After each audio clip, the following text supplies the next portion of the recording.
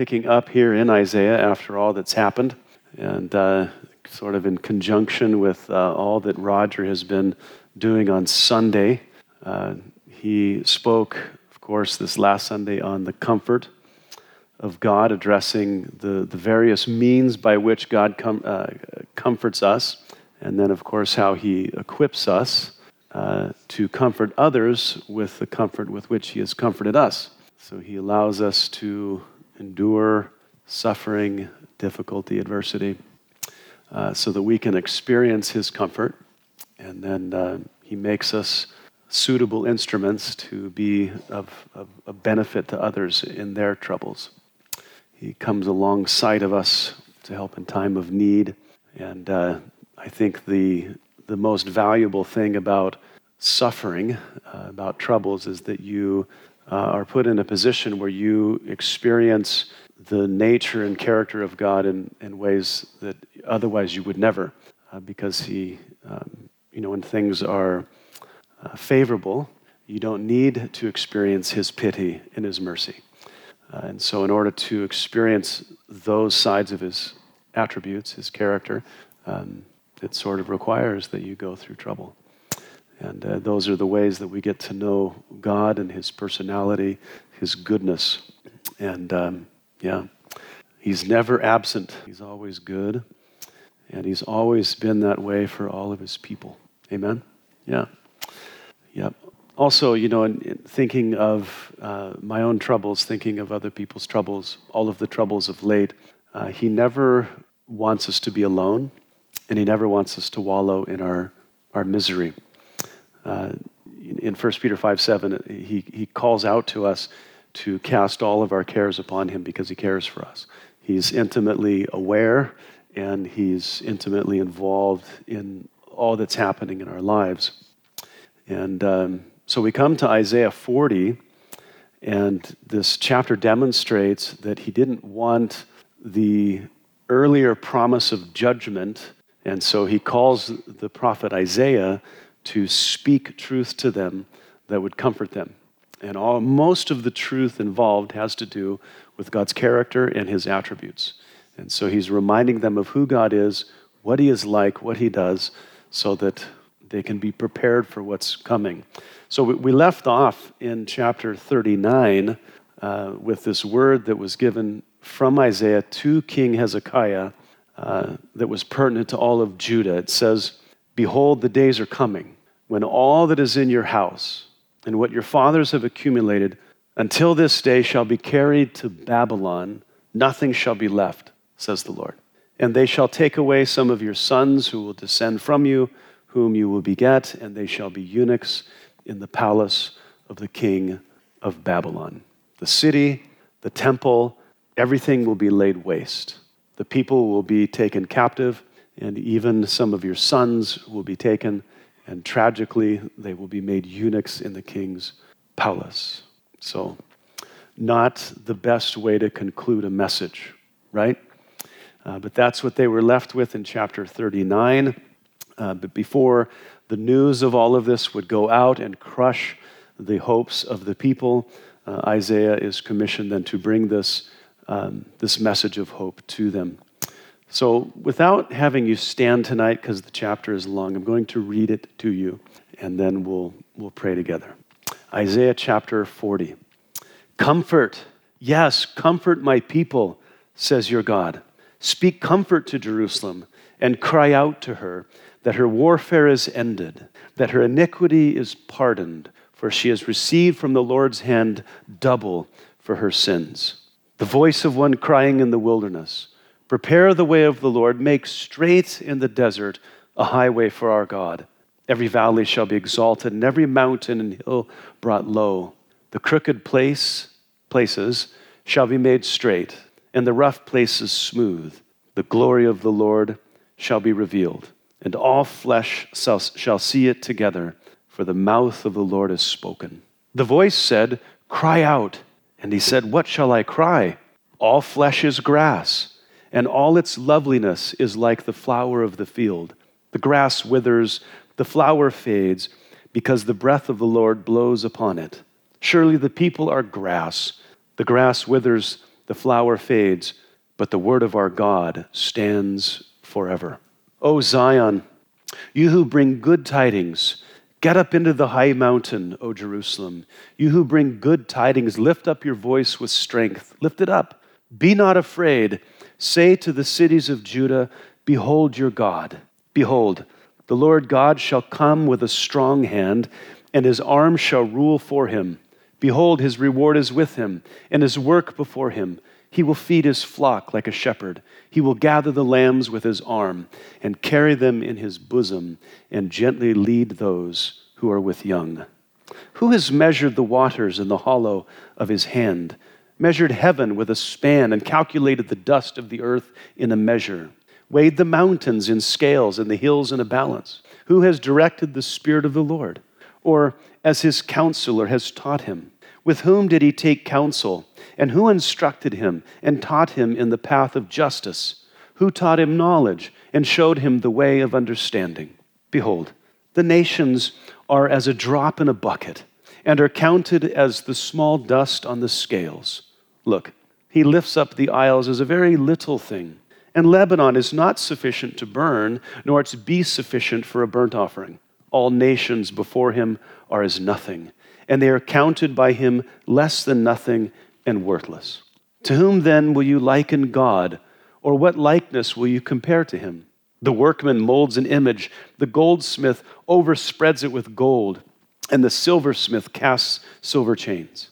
Whoever is too impoverished for such a contribution chooses a tree that will not rot. He seeks for himself a skillful workman to prepare a carved image that will not totter. Have you not known? Have you not heard? Has it not been told you from the beginning? Have you not understood from the foundations of the earth? It is he who sits above the circle of the earth, and its inhabitants are like grasshoppers, who stretches out the heavens like a curtain and spreads them out like a tent to dwell in. He brings the princes to nothing. He makes the judges of the earth useless. Scarcely shall they be planted. Scarcely shall they be sown. Scarcely shall their stock take root in the earth, when he will also blow on them, and they will wither, and the whirlwind will take them away like stubble. To whom then will you liken me? Or to whom shall I be equal, says the Holy One? Lift up your eyes on high and see who has created these things, who brings out their host by number. He calls them all by name. By the greatness of his might and the strength of his power, no one is missing, or not one is missing. Why do you say, O Jacob, and speak, O Israel, my way is hidden from the Lord, and my just claim is passed over by my God? Have you not known? Have you not heard? The everlasting God, the Lord, the creator of the ends of the earth, neither faints nor is weary.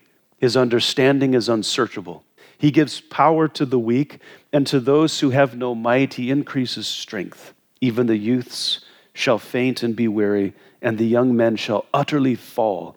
But those who wait on the Lord shall renew their strength. They shall mount up with wings like eagles. They shall run and not be weary. They shall walk and not faint. Father, we thank you for your word. And Lord, we, in consideration of this, we thank you for your promise. We thank you for your attributes, the things that are true about you, your personality, Lord, the way that you behave toward us. We thank you. We pray, Lord, that all of this would become more evident to us, especially, Lord, in hindsight of all that's happened, Lord, and in preparation for all that will happen. Lord, help us to just draw close to you, to know our God, and Lord, so that we can know what we might be able to endure when it comes our way. Thank you for your faithfulness. We love you in Jesus' name. Amen. All right. Well, a long chapter. Let's go back to the beginning and look over some of the details. Isaiah is commissioned to say to the people of Judea, that's the southern kingdom of Israel. We know by this time that the northern kingdom, which was called Israel, has been dispersed among the nations by the Assyrians. And all that was left was the southern district, we might say, of Judea. Jerusalem is its capital. And they are bracing themselves for a similar judgment, though they will not be dispersed like the Assyrians did to those that they conquered. They would be conquered by the Babylonians. And so in anticipation of this, he says, God has Isaiah say to them, comfort, yes, comfort my people, says your God, speak comfort to Jerusalem, cry out to her that her warfare is ended, that her iniquity is pardoned, for she has received from the Lord's hand double for all her sins. Now, of course, this hasn't yet happened. That will all happen throughout their captivity. So they're going to pay for their rebellion in captivity. They're going to suffer the just desert for their sins, but God is going to bring them through it. Okay, so this is intended in advance to comfort Judea. Okay, and we have to kind of grab onto the Holy Spirit's intent here in verse 1 and 2, because this is going to be what we call the hermeneutic for the whole chapter. Comforting his people is going to govern the way that we interpret the rest of the chapter. It's all intended to comfort, looking forward to the end of the captivity and God's faithfulness to them through it all. Isn't that an interesting thought, that God, in his discipline of his people, that's his faithfulness, but even as he disciplines them, he walks with them, he provides them, he shepherds them, and all of that. He is a good father, amen? He chastens all of the children that he loves. The voice of one crying in the wilderness, prepare the way of the Lord, make straight in the desert a highway for our God.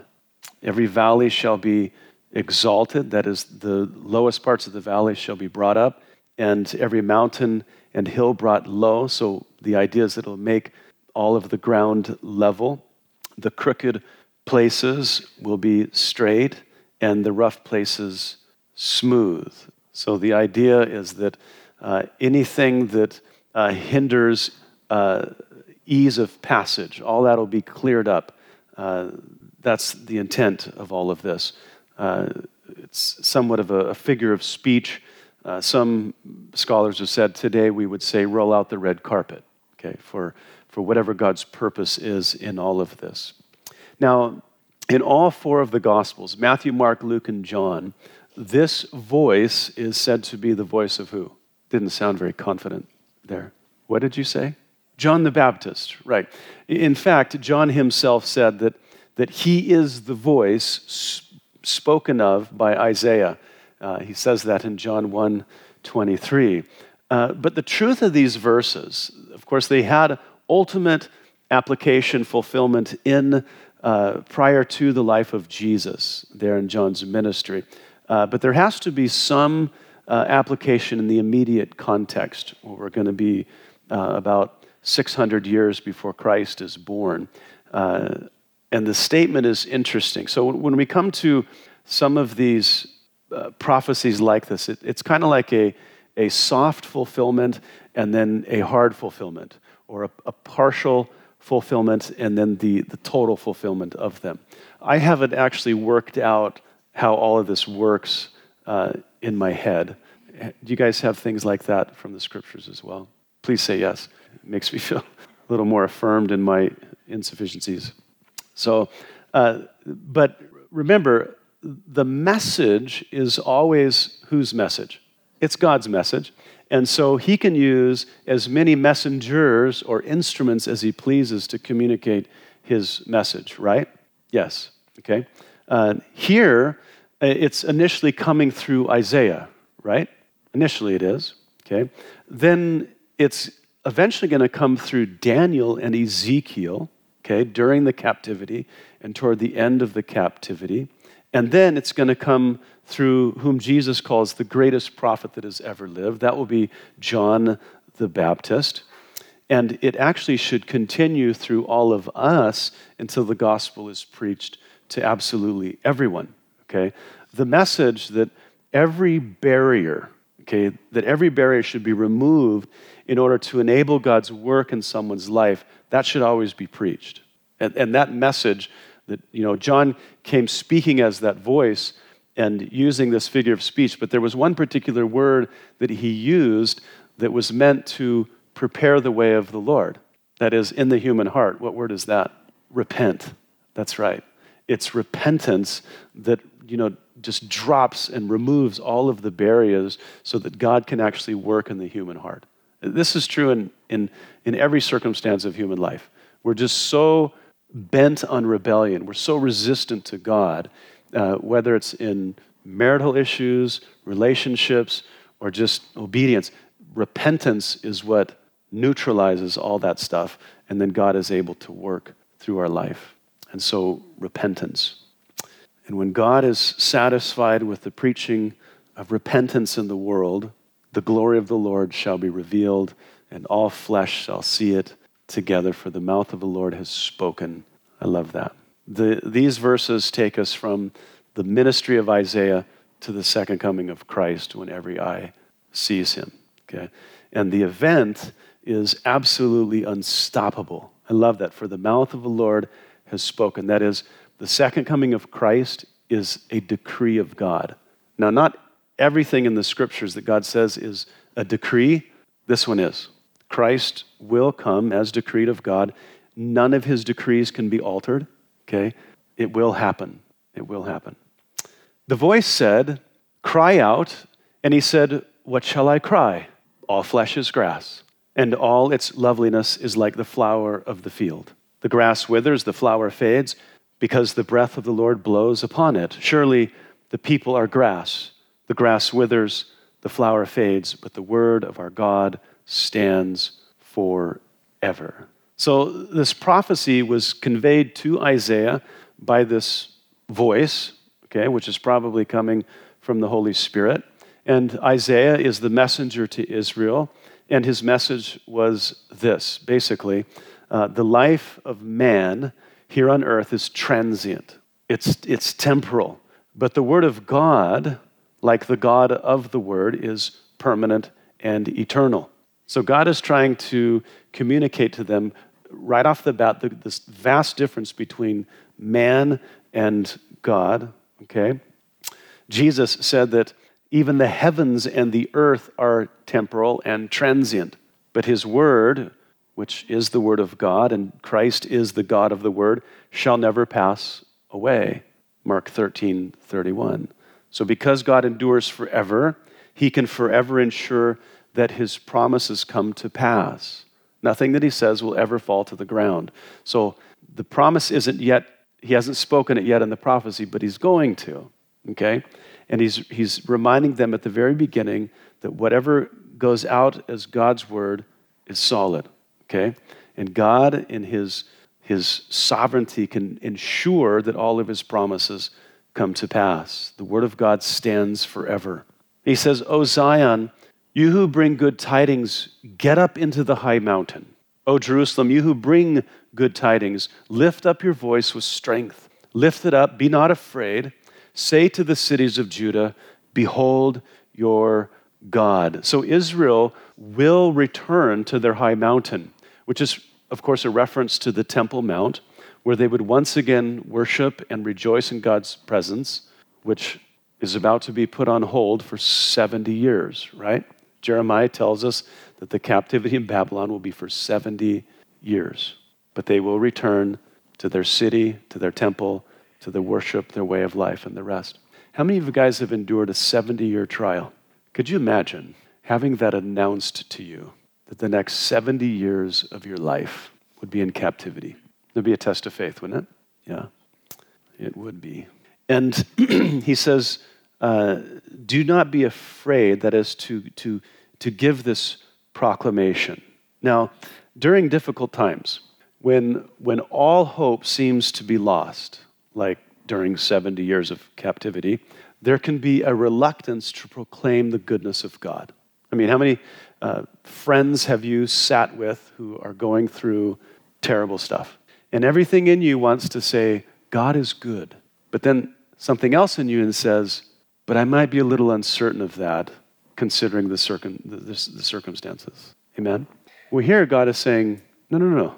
Nothing has changed about my goodness. Nothing has changed about my abilities or whatever. He says, declare it. Don't be afraid. Declare it. Tell them to look to God. Tell them that.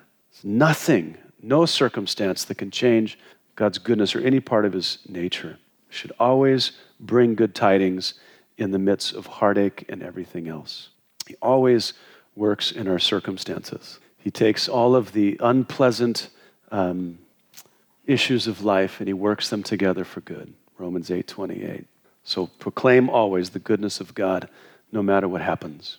He says, behold, the Lord God shall come with a strong hand, and his arm shall rule for him. Behold, his reward is with him, and his work before him. He will feed his flock like a shepherd. He will gather the lambs with his arm, and carry them in his bosom, and gently lead those who are with young. Does that sound intimate? It does, doesn't it? The care of a shepherd who carries the lamb on his shoulder, who gathers them, who carries them, who gently leads them. It's all very intimate. As we move on here, Isaiah is going to quickly kind of elevate God's character here. So we would say, just as our miserable circumstances do not change the goodness of God, they do not weaken God or diminish his ability to bring our lives to his intended end. Okay, never stops shepherding regardless of what happens. And most often, instead of delivering us from terrible circumstances, what does he do? He lets us go through them, but he shepherds us in the process, right? He leads us through them. He gives us strength to endure them. Even, and this is the crazy thing, if our circumstances were brought on by our own sin. And that's the case for Judah, okay? So now, from here on, the rest of the chapter continues with a series of rhetorical questions. Some of them are answered, but most of them are not. The question and answers are meant to elevate the magnitude of God's attributes versus the smallness of man, okay? A man is not sufficient for the trials of this life, but God transcends all of it. So he begins here. He says, who has measured the waters in the hollow of his hand? Sounds a lot like when God was speaking with Job. Measured heaven with a span and calculated the dust of the earth in a measure, weighed the mountains in scales and the hills in a balance. Very interesting. So what's being emphasized here about God is what we call his omniscience. Omni means all, science means knowledge. So God's, the fact that he possesses all knowledge. And here he possesses all knowledge about the physical universe, its volume, its height, length, depth, weight. Everything is known to him. Now, with all of our collective knowledge, as we stand on the shoulders of generation after generation, all of our technology, we will never know a fraction of what God knows, right? Nothing. And see, the thing about us is we grow in knowledge. Hopefully, we're growing in knowledge. God doesn't even have the ability to grow in knowledge. He already knows everything. He can never know more than he does, and he'll never know less than he does. He possesses all knowledge now, and he does eternally. We are growing in knowledge. He does not. Okay. For Judea, there are countless unknowns about the coming judgment. And honestly, oftentimes it's the unknown things that concern us most, right? There's a principle in jiu-jitsu that when you put someone in a restraint, they don't know how bad it can be, and so that's why they tap out, they give up. Because you just apply a little more pressure, and it hurts more, but they don't know how bad it can hurt, so they give up. Did you know that? It's a beautiful thing when you're grappling with people. Okay. It's the unknown that scares us, but for God, it is all known, as well as the outcome. The beginning of all things to the very end, including everything in between, is known by him, and he is the one that is looking after his people. He goes on, he says, who has directed the Spirit of the Lord, or as his counselor has taught him?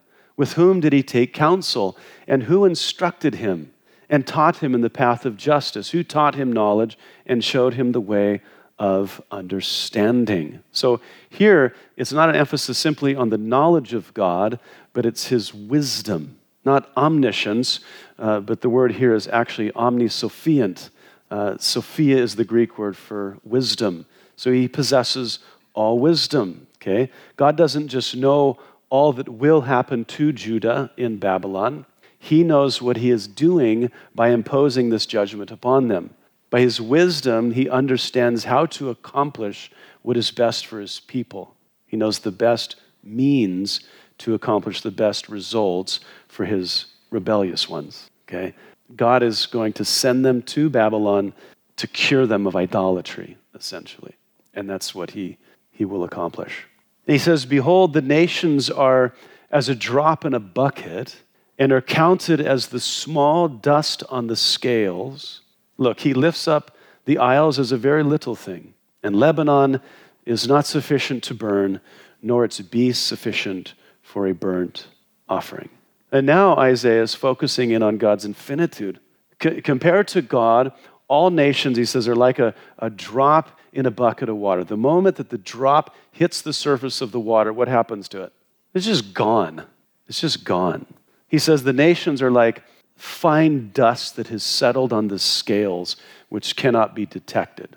The dust is so small, so unconcerning, that the person weighing his goods doesn't even bother blowing it off. It's just that insignificant. And he says, all of the vast forests of Lebanon, the cedars of Lebanon, he says, and all the beasts in them, it's not sufficient to bring an offering to the worth of God, the value of God. What Judah is coming up against with the Babylonians is just nothing for God. He says, all nations before him are as nothing, and they are counted by him less than nothing and worthless. To whom then will you liken God, or what likeness will you compare to him? So the greatest empires of the world, which seem so intimidating and impressive to us, God says they're less than nothing to me, less than nothing, worthless in my sight. So therefore, in view of the magnitude of God, he says, what will you compare me to? What likeness will you give? That is, what idol could you fashion that would do justice to all that I am? Okay? He says, the workman molds an image, the goldsmith overspreads it with gold, and the silversmith casts silver chains. Whoever is too impoverished for such a contribution chooses a tree that will not rot, a cedar. He seeks for himself a skillful workman to prepare a carved image that will not totter, it won't fall over. Yeah, so to fashion an idol with hopes of representing the God of creation is just completely insulting. He says, have you not known, have you not heard, has it not been told you from the beginning, have you not understood from the foundations of the earth? So, in other words, God's people from Adam until now, they should know, because prior to this it's been revealed to them, but nonetheless, they made their idols, didn't they? They did, for which God is going to judge them. He says, it is he who sits above the circle of the earth, and its inhabitants are like grasshoppers, who stretches out the heavens like a curtain and spreads them out like a tent to dwell in. Interesting verse. The Hebrew word for circle is kug. It's the Hebrew word for a sphere. That's very interesting, don't you think? Speaking of the curvature of the earth, some people say that this curvature can be identifiable at sea. Now, I've been at sea. I couldn't see it. I was intentionally looking for it. It was just flat to me, okay? Have you guys ever seen a place on earth where you can actually see the curvature? You have? Where were you when you saw it? You were on a boat. Oh, okay. I was on a big boat too. Yeah, I didn't see it. Oh, the 14th floor. Okay. I'll remember that next time I go out. Yeah, so. The interesting thing about the Jews is they were not seafaring people. Yeah. And so Isaiah, it's very unlikely that he would have a personal experience of observing that phenomenon. Yeah, sort of. He was a large fish-faring person. Yeah. Isaiah is saying what has been revealed to him. He knows nothing about the earth in these terms, but this is what God, who created the earth, is telling him. Job, interesting enough, he talks about the earth being in a free float in space. Job 26:7, saying that God has hung the earth upon nothing. So Isaiah calls it a sphere, and Job says that it is suspended in space by nothing at all. It seems to predate our discoveries by hundreds and hundreds of years. People should have just read their Bibles. But the science is not the point. There's another reference here, too, that is important. In the verse, it says it stretches out the heavens like a curtain, spreads them out. We know that space is expanding. That's more of a recent discovery as well, and it explains a lot of the things in science for us. But the science is not the point in the passage. Really, it's God's sovereignty and his management and control of the heavens. He stretches them. I mean, think of the magnitude of the heavens and all that's in them, and God is stretching them. He's spreading them. They are his to do with as he pleases. But God doesn't just manage the affairs of the heavens. He also sovereignly deals with the affairs of the inhabitants of earth. He brings the princes to nothing, these rulers of these massive empires. He brings their princes to nothing. He makes the judges of the earth useless. Scarcely shall they be planted. Scarcely shall they be sown. Scarcely shall their stock take root in the earth, when he will also blow on them, and they will wither, and the whirlwind will take them away like stubble.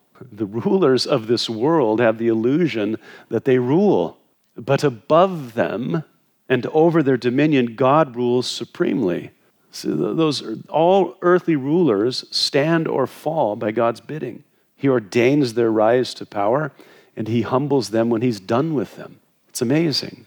And if God rules over the kingdoms and the kings of men, and if he rules over the heavens, do you think that he can rule in our individual trials and lives? That's the communication here. If he is the sovereign of the universe, if he's the sovereign over kings and kingdoms, he can definitely be sovereign over our lives, even when difficulty strikes. He says, "To whom then will you liken me? Or to whom shall I be equal?" says the Holy One. So the point here is just God's absolute uniqueness. He's one of a kind. There's nothing like him.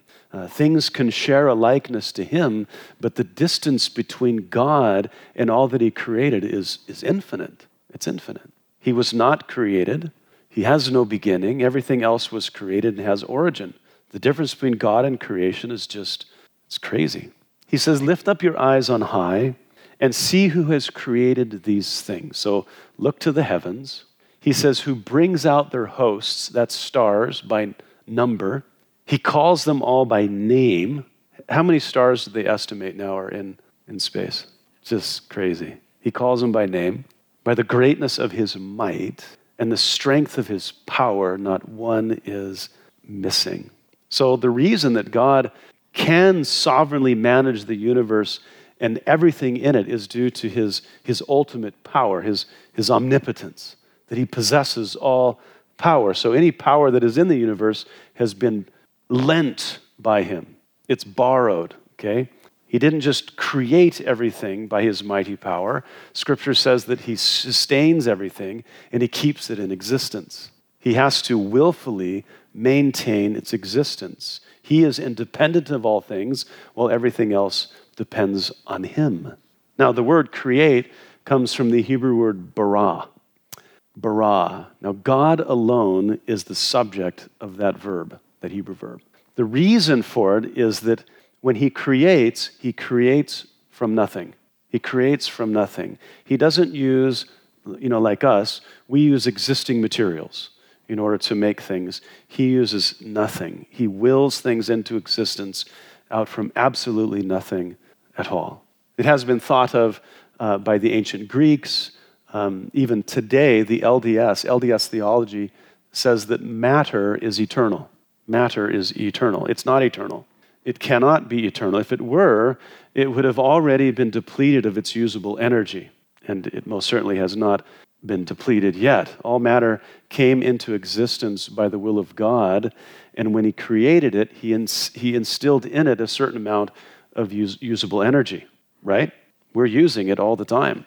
And if he allows time to continue long enough, all matter would be useless and the universe would just die. Thankfully, he will return before that occurs. And it would take a very, very long time to diminish all of the usable energy in the world. Be that as it may, this all-powerful God is the God who is currently overseeing Judea, and he's shepherding them at that time, and he will be through their troubles. And so he says to them, why do you say, O Jacob, and speak, O Israel, my way is hidden from the Lord, and my just claim is passed over by my God. So God is basically saying to his people, why do you say that I don't see your troubles? Why do you say such a thing, or say that I'm too preoccupied to notice? Have you guys said that or thought that in your troubles? God, are you not paying attention?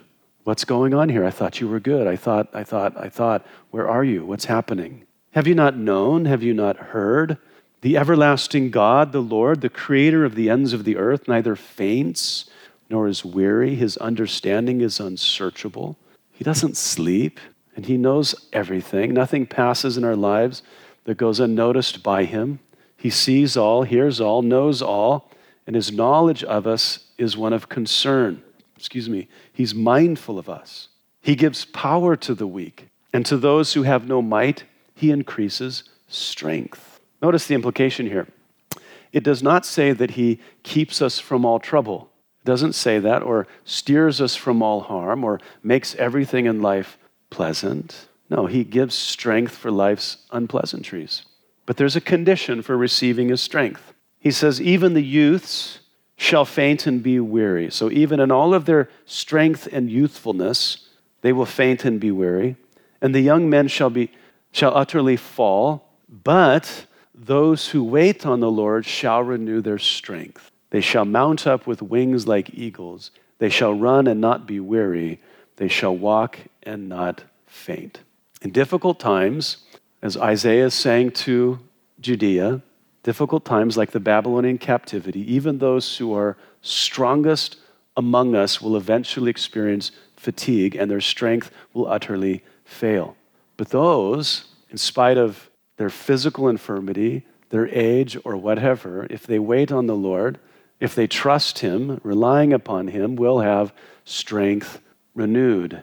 If they rely upon him, he will be their source of endurance, okay?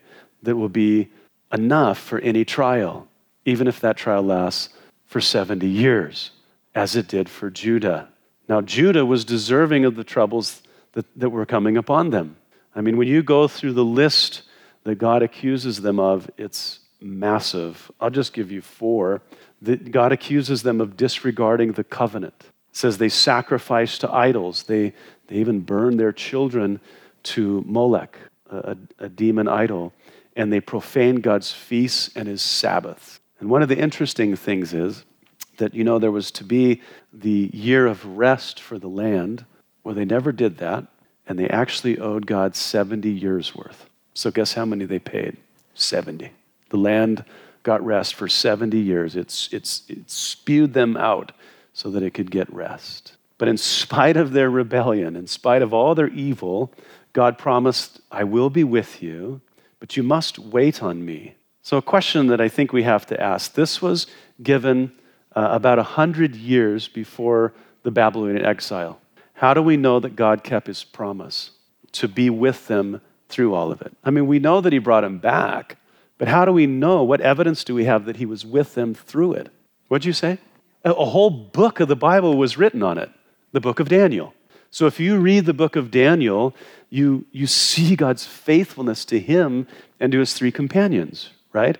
Chapter 1, they're sort of being forced to eat from the king's delicacies, which is unclean food ceremonially, and it was also offered to an idol. And so Daniel said, ain't doing it.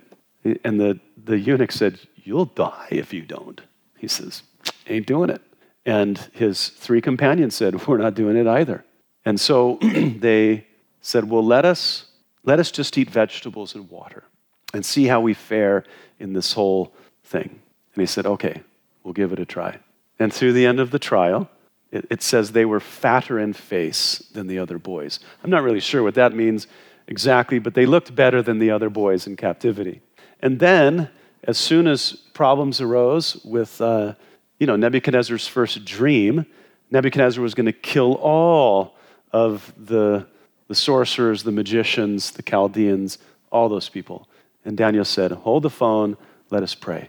So he was the first youth meeting in Scripture, and him and the 3 friends, they were probably between 12 and 16. They got together and prayed, and God met them where they were. So we see that from the first couple years that they were there until toward the end of the 70 years, Daniel must have been in his 80s or 90s, that God walked with him through all of that. So God promised in Isaiah 40, God fulfilled throughout the book of Daniel, and then post-exilic, we see God bring the people back to the land. They rebuild their city and their walls, their temple, and worship begins again. We know that God kept his word, kept his promise. And the amazing thing about him keeping his promise was it's the only time in history where nations held in captivity were just let go back to their country. And it was done by Cyrus. It's very interesting. It's crazy. So for Judah, difficulty was coming. Pain was on the horizon, as it is always for us, isn't it? We are really, honestly, just waiting for the next thing. Adversity ebbs and flows. It comes and goes at different degrees.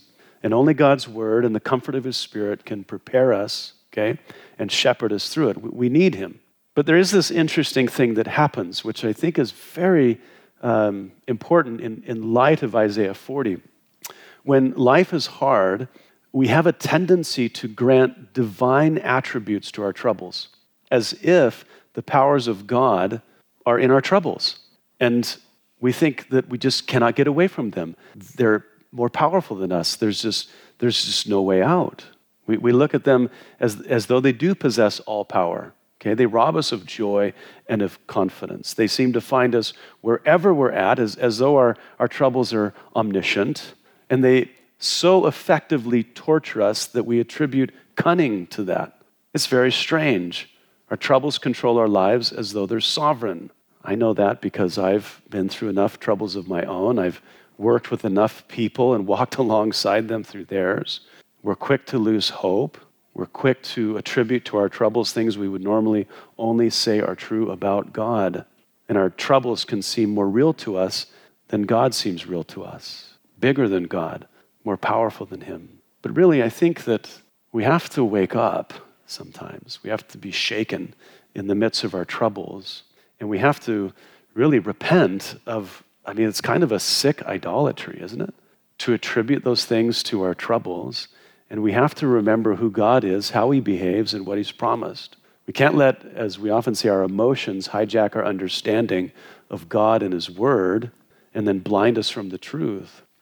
So here in this chapter, and I think it's good for us too, the Holy Spirit is preemptively trying to theologically kind of talk sense to the people by revealing God's moral and his metaphysical attributes. We covered his sovereignty, his goodness, his worthiness, his omniscience, that he's all-wise, his infinitude, his transcendence, his omnipotence, his perpetual concern for his people, that he's always distributing strength for those who wait on him. Since he is all these things infinitely, and because he does all of these things faithfully, all of his people, everywhere they are found, and in all of their circumstances, they can depend on him, and he will bring them to his intended end. They're not going to escape the troubles of this life or the troubles, the sorrows that go with it, but he's going to see them through it, and they will ultimately awaken in his presence. Think about it this way. God created the stars, and you guys realize how big some of the stars are, right? Canis Majoris, the largest star that we know of, if you're able to see it in full view, you cannot see our sun next to it. And when you put Earth next to our sun, you can hardly see it, okay? So Canis Majoris, it means big dog. It's so amazing. God created it, and he keeps it in existence. And all of the others, same with all the other stars, he created them, he placed them where they are, and he set them on their course. He maintains their circuit. If he can manage the stars, he can manage our destiny, right? He can. Since he is infinitely good, his goodness to us cannot be exhausted. He's infinitely worthy, and so in spite of what happens, he should always be worshiped. Since he's omniscient, he knows every detail. Because he possesses all wisdom, he knows the best way to see me through my troubles. I don't. I can walk beside you and I can pray for you and encourage you, but I can make a lot of mistakes along the way. He cannot make a mistake, okay? Because of his character, he will grant us the necessary grace to walk through anything. God kept his word to Judah. He loved them and he provided for them in captivity. Then he brought them back to Jerusalem, restored freedom, their city, their worship, their way of life. If he knew in advance and controlled all of the details beyond 70 years, I think that he can kind of manage things for us. Yeah. We wait on him. We put our trust in him. He's always good.